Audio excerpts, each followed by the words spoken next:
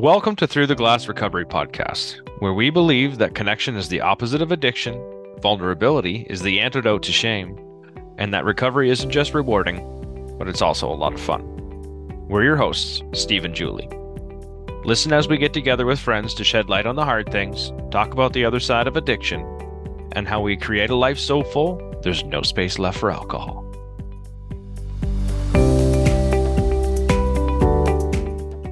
In this episode, you'll hear from our friends Debs, Brian, and Antje as we chat with them about rebuilding trust now that we're in recovery, which we all know isn't easy to do.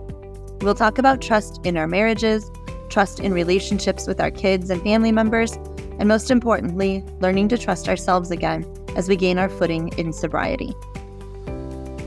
Remember that every time you hit like, or especially subscribe or follow, it lets the podcast platforms know that you think we've shared valuable content here, and other people that might benefit from our podcast will be more likely to see it.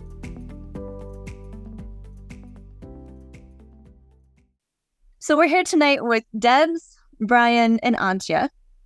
Do you guys want to go ahead and introduce yourselves for me real quick? Okay, I'll start. Thank you for inviting me. It's a pleasure to be here. I am Debs. I am 60 in November. I'm here in Australia, down under, after spending 21 years in the United States. Thank you for asking me to join you. It's a pleasure. Thanks for coming, Debs. Brian. Sure, I can go next. Thank you. Hi, my name is Brian. I'll be 46 on Monday, so birthday coming up. I live in New Jersey. I am married with 2 daughters and 1 dog. I've been on a sober journey. Looking at my notes, this is my 4th go around at this. So I started in 2015 and was sober for 4.5 years. And then I relapsed, and then I've had 2 other stints where I relapsed, and this is the 4th time. So yeah, that's me in a nutshell. It sounds like you're doing really great now. So we're super glad you're here and glad you're doing well. Antje. Yeah, hi. Thanks for having me. My name is Antje and I'm 44. I'm also married and have 2 children. They're 15 and 12 right now. And I have been trying to moderate how much I drink for almost 2 years, starting actually with the beginning of the pandemic, where I decided I'm only going to drink on the weekends and was hoping for the longest time that at some point this would get easy to not white knuckle through Monday through Thursday and count the hours on Friday until I got home. So it never did. And then after a while, I couldn't hold it together anymore and decided to let it go and drink every day again. That was last year in the fall until Christmas, New Year's. And then I thought I need to get it together and couldn't. And that was the end. And I decided that's it. I'm going to quit. And so I've been now 8.5 months sober and never looked back that this was the best decision, but it's still hard to stay on track. So it gives me goosebumps that it's been 8.5 months because I remember meeting you when you were about 1 weekend. So super cool. Yep, the same thing happened here. I can just feel it all. It's awesome, right? Antje. It really is. Thank you. Good stuff. Well, I'm really glad you guys are all here tonight.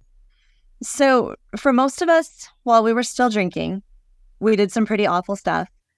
Some of it was just cringy, embarrassing stuff that was unpleasant to think about the next day if we remembered it. But some of the things we did affected not just ourselves, but others and our relationships with them. Alcohol damages relationships. Trust gets broken. When have you had to rebuild trust? What did that look like? Well, I can go first. Just open. So I will tell you, when I thought about, Steve told me the topic, and I thought about how I wanted to talk to it. I thought about it in terms of my trust with my sobriety, which I don't know why it didn't dawn on me. You know, as I heard you just ask that question, Julie, I can certainly talk a lot about. I'm married, but my marriage is going through a pretty big strain right now, and it's in very, very large part due to my drinking. I'm not at my house. I'm actually at my parents' house right now. We're at a point where we're taking a break, and I'm optimistic we'll turn it around. But yeah, things have gotten bad. So the trust with my wife, maybe I'll come back to that, but that's definitely something I can talk about. So I mentioned I've had this is my fourth stint. I'm on day 68. My first stint in sobriety was 4.5 years. It was June 3rd, 2015. I went to a happy hour. Buddy was leaving, take another job. And I wound up getting, at the happy hour, too friendly with a female coworker. I mean, it was in the bar, nothing, it was, PG-13, somewhere in the middle. It wasn't anything, it wasn't an affair, but I was drunk and I would never have done that if I wasn't. So I told my wife the next day, and the look on her face, like, it hurts me to think about it now. She didn't give me any ultimatums or anything like that, but she's pregnant with our second kid and going through that and taking care of our first child who's not even 2 years old, and putting her body through all that stuff. And what my gratitude, or I show my gratitude by going out and doing that. So I was just like, no, fuck this. I got to stop. I thought about it in the past and I just never had the guts, but we dumped everything. I told her I was going to give it up. Again, she didn't give me any ultimatum. I made the decision, dumped it all. I had, at this time, we lived in Northern Virginia, Washington, D.C. area. I had, the basement was like a man cave. I was a member of Beer of the Month Club or whatever. So I had all these bottles and stuff. All of it just went, and I dumped it. Or if there's bottles that were unopened, gave those away, whatever. And I think that went a long way at that point to restoring the trust. But I'm going to pause there. So the three things that I think about when I'm thinking about my trust in sobriety with respect to myself are, do I trust myself not to break or crack? That's number one. Number two is, do I trust the person I am when I'm sober, which maybe sounds odd, but I can explain that. And then number three, I thought about, and this is the most dangerous one for me, and I hate even saying it out loud, but we're about transparency, right? So do I trust that I really want to maintain my sobriety? And I say that because, and Steve knows, this little bit of my story, that time, that 4.5 years ended in November over the Thanksgiving holiday in the U.S. I was at home here in Pennsylvania with my dad and my brother. And of all things, we were watching football, and I'm like, they were drinking light beer. And I mean, I was a beer drinker, but I like liquor, hard stuff. So light beer, I'll have a couple light beers. It's been 4.5 years. I've got this under control. It was a conscious decision, is my point, and that led me down a slippery slope. That was November 2019, all the way until, like Steve said, he and I met in March of last year. It was like, I don't know, March 15th or something like that, right? So that was my first, I don't want to say failure. There's probably a nicer way to say it, but that was my first, slip. And it was a conscious decision. So do I trust the person I am when I'm sober? I put that down because I think I have a lot of self-confidence issues or self-esteem issues. I always have. And as a lot of people who are alcoholics can probably relate to, when you drink, that goes away to a degree, right? So anytime there's a social situation or any kind of, anything, family gathering, whatever, since I've been an adult, I've wanted to have something in my hand. And when I do, I'm relaxed and I'm confident and I'm fun and I'm funny. And when I don't, and to this day, at nearly 46 years old, I still feel like I'm just, I dread being in those situations and not being able to have that, that liquid courage. So I can manage that. I have, I know I can, because I did for 4.5 years. It's hard for me, but it's doable. So I have to watch that one. I have to keep my guard up, but that's something I can control. The one that scares me the most, though, is, do I want to maintain my sobriety?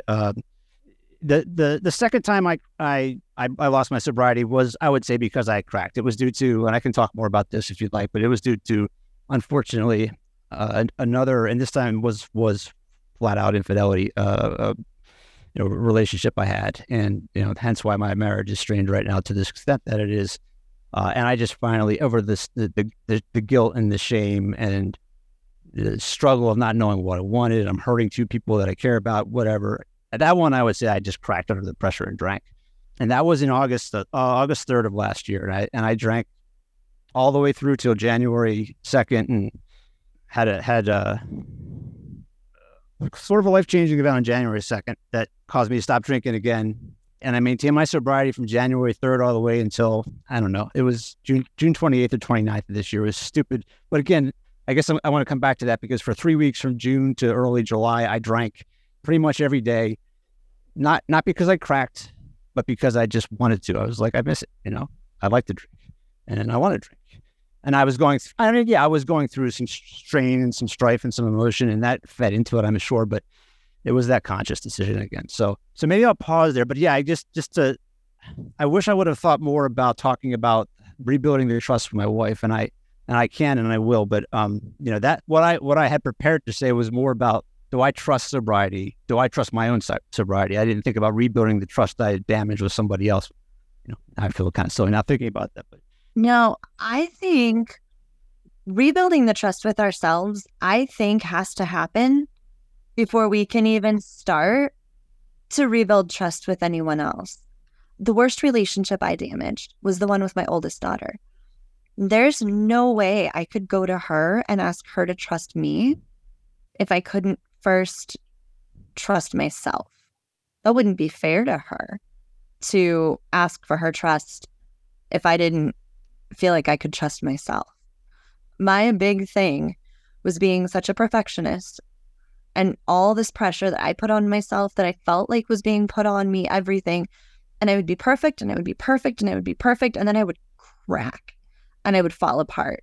And it would either just be like sobbing, crying on the floor in the bathroom, or it would be raging, throwing shit, breaking things, screaming, absolute, complete, out of control meltdown. And that wasn't necessarily when I was drunk. That was just when I cracked under all the pressure and I couldn't be perfect anymore. And my oldest daughter said it once perfectly. She's like, I know that in 4 or 5 months, it's going to happen again. Like, I could usually hold it together for 4 or 5 months and then I would fall apart. And she was absolutely right. Like, she could feel the cycle. She could feel when it was coming again. And the very last time that I drank, well, I guess maybe not the very last time that I drank, my rock bottom was the worst meltdown I ever had. And it was a couple months later, I asked her for her forgiveness. And I told her I don't expect her to trust me, but I asked her to let me show her that she could trust me. And I don't even blame her. She was just waiting for it to happen again, just waiting. And then 6 months went by, and I think maybe she kind of started to trust that maybe I was going to keep it together. But I mean, it took me that long to prove to myself that I was going to keep it together. I mean, I had to completely give up trying to be perfect. I had to just go ahead and own all of my flaws, because that was the first step to being able to control my emotions and prove to myself that I could be a good person who could not completely lose her shit over things. And it took a lot of just time. You can't just tell somebody I'm changing and expect them to believe you, especially when you've been doing the same damn thing for their whole life. I mean, I think that's something that I need to say to my wife. What you just said, I really like that. I'm going to remember that. Yeah, I don't expect you to trust me. I don't deserve you to trust me, but I'm going to ask you to, if you can find it in yourself to let me prove it to you, or however you said that. But and you're absolutely right.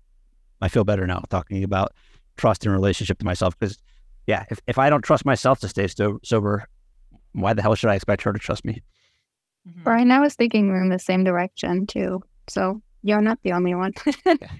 Yes, and I can relate to these things. And especially when you were talking about your struggles with your wife, I remember laying in bed the night before our wedding, struggling not with the decision that I'm going to get married, but struggling with the thought that I still had secrets and I still had all these issues that I did not tell him, and how unfair that was for him to just let him walk into this, what I thought was this messed up person that he didn't really know, because I was hiding so much. So I do remember that, and that was something that I thought of when I saw the question that came down to, how that all unfolded over 22 years of marriage then.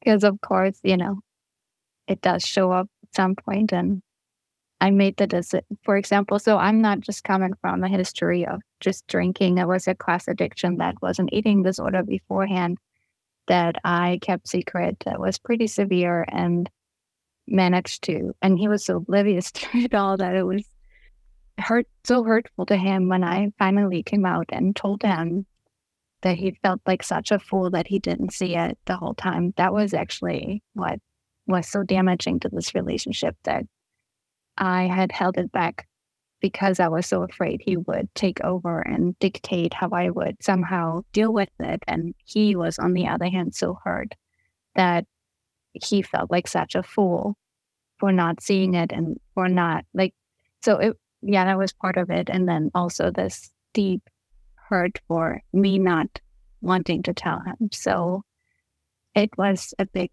struggle we had to overcome there, where we basically ended up agreeing that I told him that the biggest fear was that he would be controlling. And so we ended up making an agreement that every 15th of the month, I would let him know how I'm doing, and the rest of the time he wouldn't ask. So I wouldn't feel like I had to constantly report when I was failing in something, but at the same time, he wouldn't be left in the dark. And so we did that for a while, and after a while, I actually kept saying, it's actually okay. So anyways, I don't need to go further down that road, but that's kind of where this is going. And with, trusting, and how do you rebuild trust when you feel like such a crappy person for holding back something that you should share and be open about, and you just can't, even though that other person wants nothing but good things for you. And it is just really, really hard. And how hurtful that then is when you come out years later, open up, and then all of a sudden you think, okay, now and then that causes so much pain in the other person because you have deceived that person for so long. And that person feels so, yeah. So I struggled with that. This is why it is so important. And I'm sorry, I didn't say to your listeners that I am at day 620.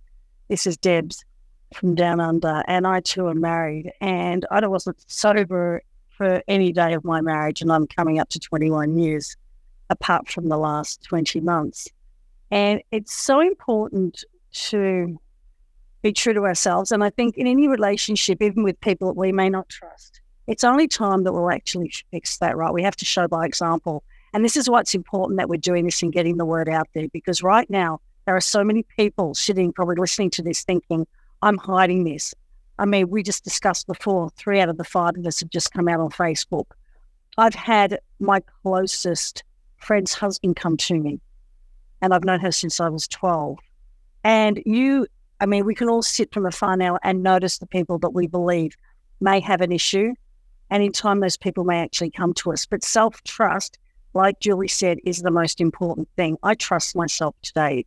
And whilst those around me didn't say that they didn't trust me, their actions would sort of show that, that they really didn't, i.e. my sister with her children would never let me take the kids into the car on my own.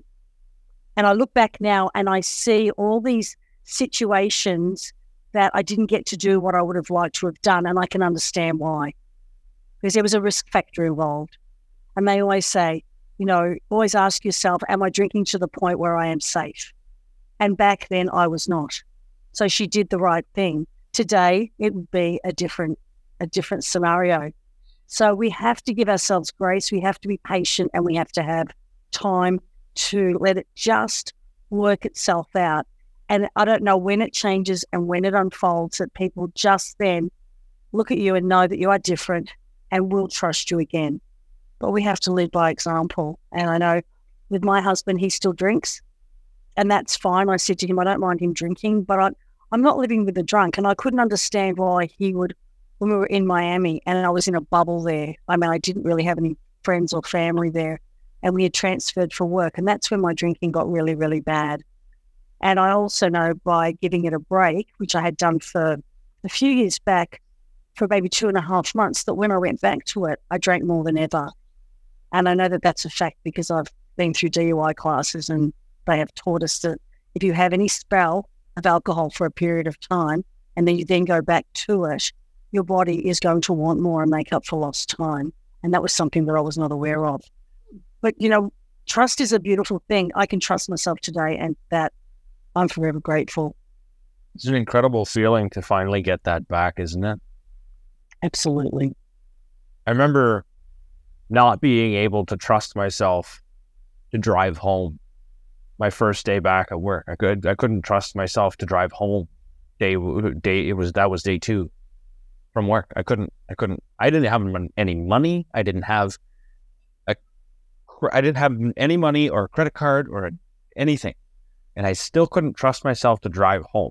That's like it's physically impossible. But when you have a problem like what we have, anything is possible. Like, you figure out how to make it work. And that's what I was scared of. How was I going to make it work? Ask somebody for money, I'll get it for you later, whatever it was. I just didn't want to do any of that. But there's the trust in myself. I don't know, that started so small. I essentially just went into a bubble and didn't do anything outside of go to work, go home, go to a meeting, go to work, go home, go to a meeting, go to work. Pretty much that was it until it was just to get the trust to drive, to do something, not let alone the trust of my wife or anything else. I couldn't even consider that. That was way too far beyond any thought I had at that time. It was just like, how can I get through the day? I had to trust myself to get through there, just from point A to point B, because I had pretty much ruined it everywhere else, at least in my own mind. I mean, like you said, you start to learn that your actions are going to speak louder than those words. Okay, if I just keep doing essentially the next right thing, I just keep hanging on, and if I keep starting to tell the truth and I start owning my part, my side, then things will change. Things change inside first. And then on the outside, it's like watching your child grow up. You don't see them grow up. Every day they grow just a wee little bit. And then you turn around and you look at a picture from a year ago and you're like, holy cow, you grew 4 inches. Like, where did that happen? Except for if it was like a cousin or something like that, and you see them once every 6 months, they look different because they grew. All those people around you don't see anything different. It's just a small change. So, I mean, the image of you, the way I see it, as the image of me in my relationship, it's hard to change that because the growth is really hard to see. It takes time, like you said, Debs, patience, and to trust. I think the most important, like we've all said, is the trust in ourselves, and then how that shows up everywhere else in the relationships, and then in the conversations, and how, like Deb said, how you're treated, even how my kids react. My children, if anything, they were the first ones, because they forgive really, really easily. They forget really, really fast. And all they want is your attention, and they want your love. And all of a sudden they start getting a version of you that's way better than what was before. And they're just happy. Isn't that encouraging though? Like, that's your first cue. Hey, I'm doing something right. Right? I think that's really neat. When my kids started coming to me when they had a problem. Yeah. Because they trusted that I could help take care of that problem for them. They came over for a hug because they needed a hug. I don't remember that. They may have done that, but I don't remember it. There's a lot of those times that I don't remember because I was too far gone to remember those. Whether it's the hurrying up and reading a book before bed or whatever that was, not even knowing skipping over words and pages just to get done with that.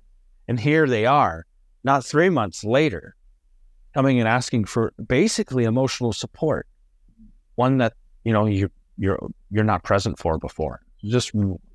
That's, I think, the first place it shows up in human contact was my kids. Absolutely. And it's the energy that you bring. Your energy is changing, right? Nonverbal communication. is a huge part of what we sense and who we are. I mean, there are basically 20 great benefits that change in 30 days, and physically we look differently. The light is back in our eyes. That's a big one. You're present. Those children can feel, and you've now given them a safe space. It is about them and everyone around us feeling safe around us again, where before they would have some doubt, in my case anyway. Yeah. That's been the biggest factor. One thing that Steve said sparked a thought.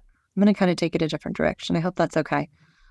I read a book a long time ago when I was drinking heavily. Most of you have probably heard of it. It's called Girl Wash Your Face by Rachel Hollis. There was one chapter that was like a slap in the face.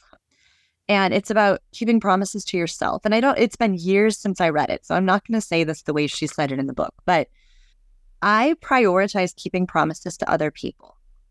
Absolutely. If I promise you that I'm going to show up somewhere, I'm probably going to do it unless something serious gets in the way. If I promise myself something, there's a really good chance I'm just going to blow that off. And I think we have to, that's how we learn to trust ourselves, right? We keep promises to ourselves. If I promise my kid something and I don't follow through, the next time I promise her something, she's not going to trust me. And we build that up over time, to ourselves.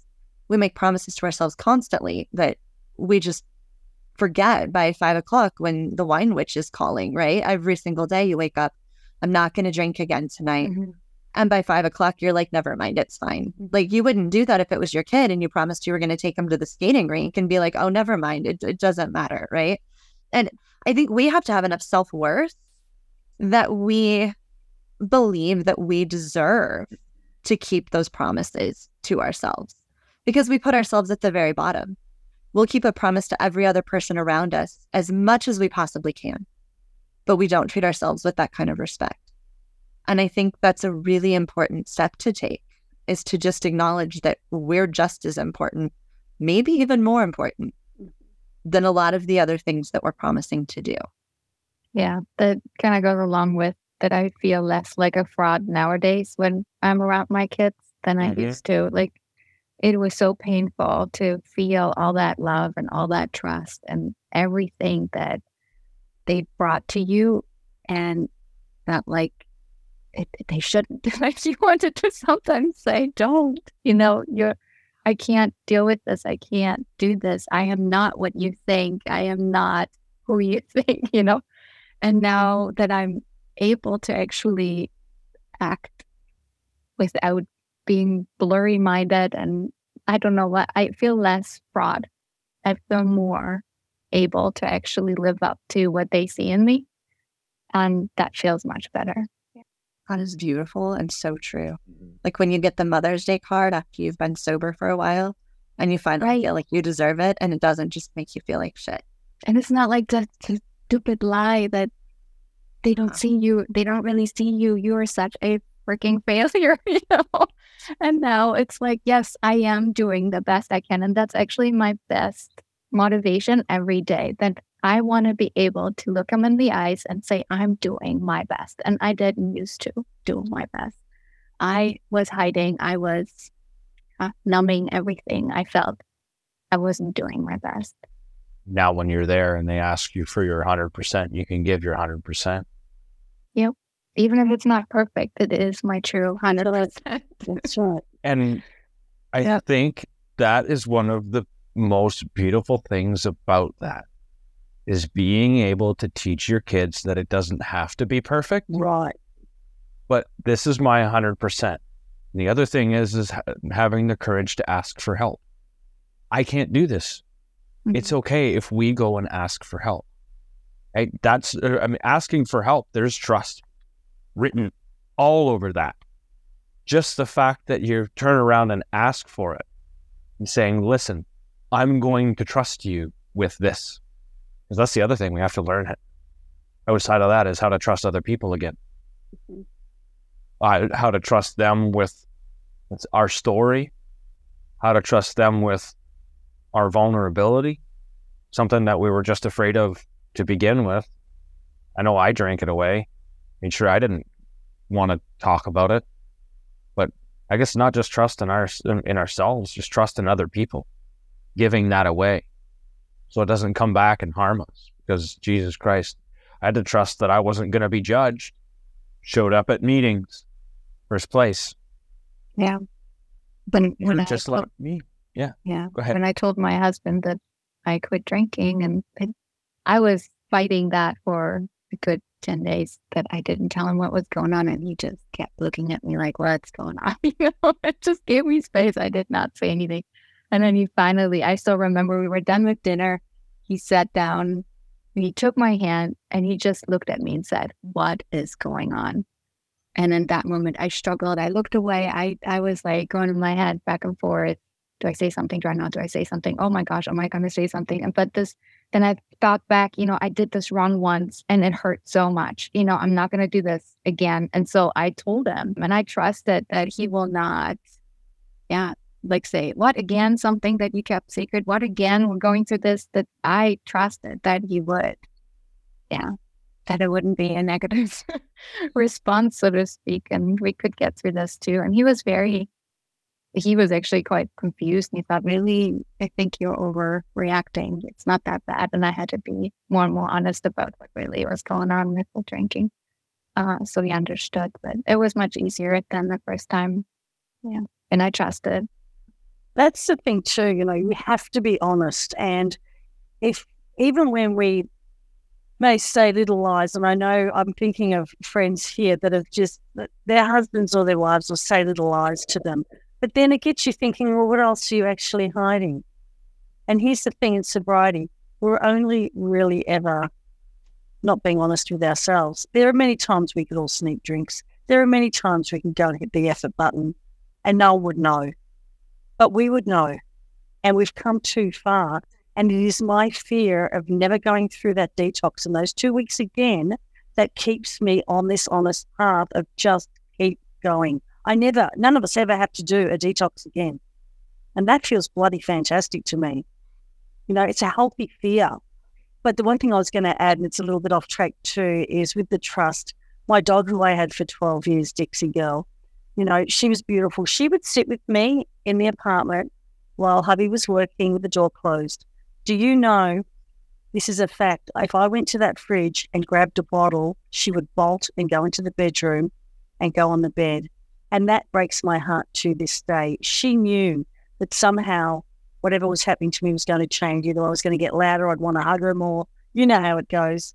I mean, Our behaviour changes, right? Just slightly. But she sensed it. And I actually made amends to her too. She's not with us anymore.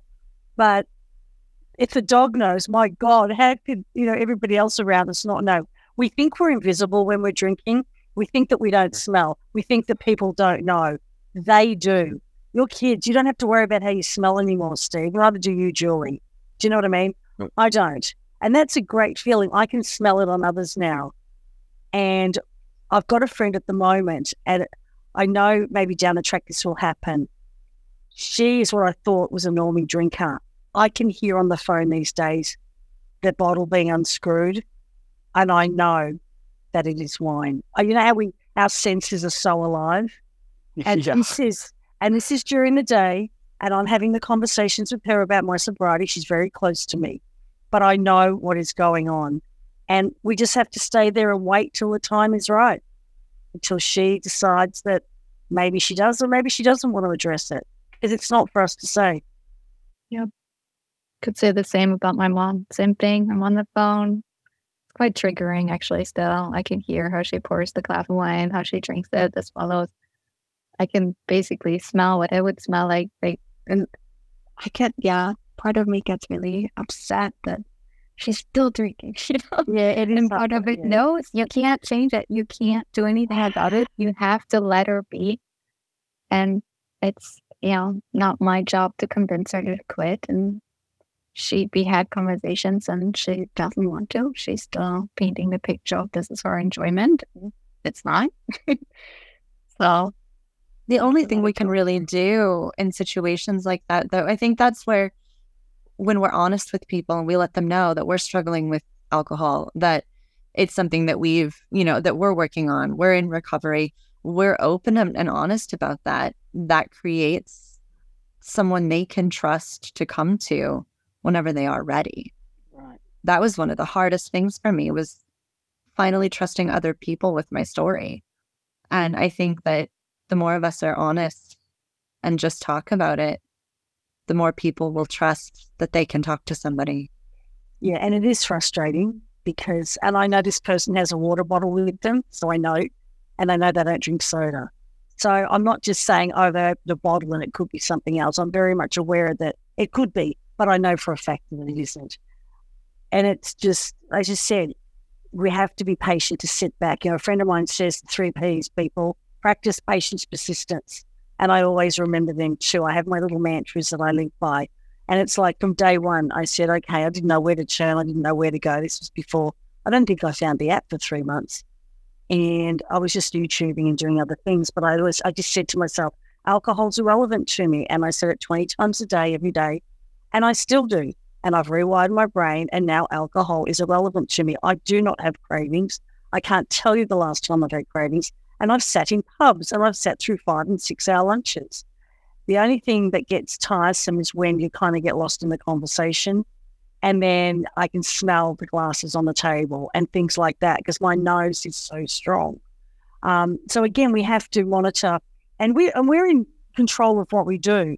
And a friend of ours, Shiki, says, the 2, 3, 4 hour rule. 2, they're fine. Talk to everybody in the first 2 hours. The 3, they start to turn, and the 4, you're out of there. Because that's what happens. And everybody gets excited and the journey goes on. But, we can be a part of it. And people think, I always thought I wasn't going to be fun. I was going to be boring. What am I going to do with that alcohol? I've drank for 40 years every day. This is, God, I'm going to be something. Like, who am I going to be? Well, guess what? It is so the opposite. And alcohol does lie to us. And it does promise everything that we don't receive. Sobriety sobriety delivers what alcohol promises, right? That's what they say. So, it's only in time that we learn these things, and all our journeys are different. But we are happier, funnier. I laugh more today. And I love just being around the people that I love being around. I just love it. It's just because I'm there with them and they know that and they're loving it more too. You're where I want to be, Debs. That's where I want to be because, like I said before, I worry that my number 2 reason for not trusting myself is am I the kind of person? Am I the fun kind of person? The relatable kind of person that people want to hang around when I'm sober. I worry that I'm not, and then that leads me to my number 3, which is, well, do I really want to maintain my sobriety?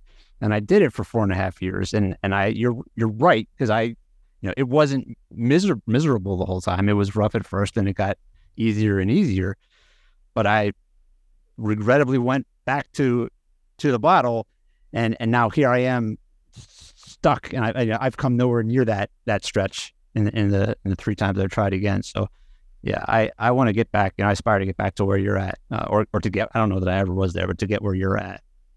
Yeah, Brian, I can relate. It's like this, especially that social anxiety where you feel like you can't do it without. But anymore, I tell myself, you have the choice to either be anxious now and just be in the moment anxious and get through it, or you drink now, and then you're going to have all that anxiety just as uncomfortable as you would have it now later when the alcohol withdrawal kicks in, and when I rehash the entire thing, what I did when I was drinking, because I was drinking. So try it the way where you're there in the moment sober, and this discomfort is gone when the situation is gone, but then you're done with it and you did everything you could in your power and everybody's uncomfortable. You know what I mean? So I kind of walk myself through that. It's like, do you want it now or do you want it later? Because you have that choice, and I'm choosing now, and I used to do later. That didn't work much better either, honestly, because I'd wake up in the middle of the night with panic attacks about what I didn't say and what I said and how I behaved and whatnot. Yeah. Usually the discomfort is a lot worse if you choose the later option, because you do something stupid or embarrassing, right? And then you can't even trust yourself when you drink, right? So it's like this alternative is now going better for me, whereas I can trust myself in the moment. I don't have to work through this buzz that I'm feeling, just so I'm not feeling anxiety. I'm not clear-headed to act and say what I want to say. And nobody's going to notice that part because they're all buzzed and they don't pick it up anyway. So, that's a really good point, in that all of the work that we're doing, all the time we spend sitting here talking about all of the hard things that we go through and processing them, the more we do that, the more we can trust ourselves to get through the next situation, and the easier it's going to be. Like, it was so hard to get through fairly simple situations when I was in week 1 or week 2 or month 1, and now looking back, those things don't really even take effort. You build muscles, like you build sober muscles. And the more you do that, the more you can trust yourself. I think when, and Deb's mentioned it, like, you put yourself in a situation, you choose to go to an event, you choose to go anywhere you choose to go. A lot of the times, I know I did, I found myself like feeling like I'm stuck, like I can't leave. And then when you realize that you are nowhere near as important as you think you are, right? Like, I can get up. I'm now uncomfortable. I'm ready to be done here. I can turn around and I can go and say goodbye.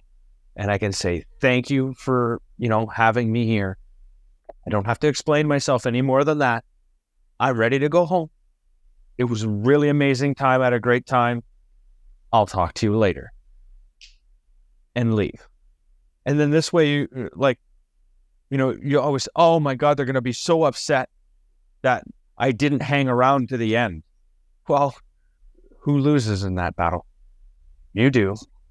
You wake up and then you're not present again the next day. And then you're not present again the next day. All we did was we didn't trust ourselves to leave when that little inner voice inside said, you know what, I'm done here. That was the time. And then it says it again, you know what, I'm done here. And then you either crack the drink or you stop asking for help or you do something like that. And all that is not trusting yourself to do that right thing for you in that moment. Because in the end, you're not really hurting anybody else's feelings. You're just hurting yourself. Yep, got to be true to you. You've got to be. And I've done this before too, or if I've gone to somebody's place, and I've actually rang the host and said, look, I'm going to come, but it'll only be for a couple of hours. If I don't get to say goodbye to you, consider that happening now. But I just want to thank you for having me, and it's done. Okay? Mm-hmm. That way, I don't have to go through all the rigmarole of when I'm out of there, I'm out of there. Because you know for a fact, after people are drinking, they're going to say, oh, come on, stick around. Oh, we don't want you to go. Da, da, da, da, da. You know what? Too much energy, too much time. I'm very straight to the point these days. It's taken a lot of work, though, to get to this point. And Brian, I want to say to you, I've worked my butt off day in, day out. I was doing this sobriety. I was obsessed with 8 hours a day, digging down holes, trying to find things, rewiring my brain. So again, we're all at different hugs and times, depending on how much time that we can dedicate to the cause. And I wasn't working, so I could dedicate a lot to it. And I really love just working out the best way to custom design my own program and what would work for me. And I do that now. And now that I've explained to people and everybody knows that I'm not drinking, they understand. I've said to them, guys, if I don't want to be here or if I get triggered, you understand I've got to go. And they're like, yeah, sure we do. Sure we do. So it's the opposite now. They're not going to question me if I say I have to leave. They just know I have to go. And that's great. That takes so much anxiety out. And I don't want to go back to being anxious again and feeling awkward. And I will say this to you. And no feeling is final. No feeling. The cravings will be 20 minutes. The awkwardness will be maybe half an hour. It will pass. You can move on. Anya is right. It's exactly what you're saying. If you can just get through it, it's okay. But no feeling is final. Something else will, and the conversation will change. And before you know it, you'll find yourself being involved. I mean, if I go to somebody's place, sometimes I take my own fancy glass and I'll drink always out of a fancy glass. I still drink out of my wine glass. I wouldn't have done it in the first 6 months.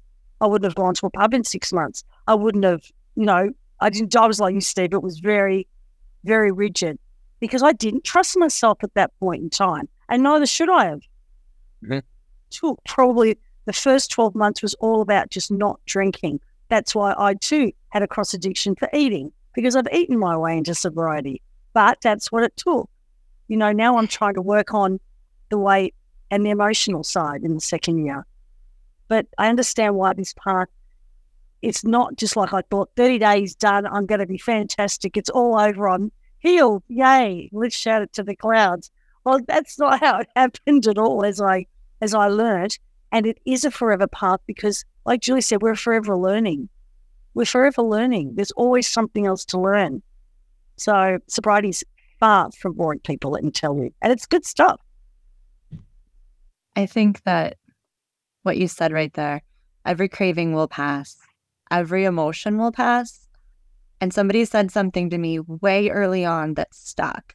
And that is, nobody has ever regretted waking up sober. Right. Mm-hmm. Well, Debs, Ryan, Antje, thank you three for coming on tonight and joining and sharing your thoughts and sharing your experiences with us. It's been really, really awesome. Thanks for having me. Thank you. It's been a pleasure. Hope it helped. Really great, you guys. I think it will. Thank you so much for sharing. All right. Till next time. We'd also like to thank our listeners for sharing this space with us. Remember to subscribe or follow to keep getting new content. And if you have any comments or topic suggestions, you can email us at throughtheglassrecovery@gmail.com.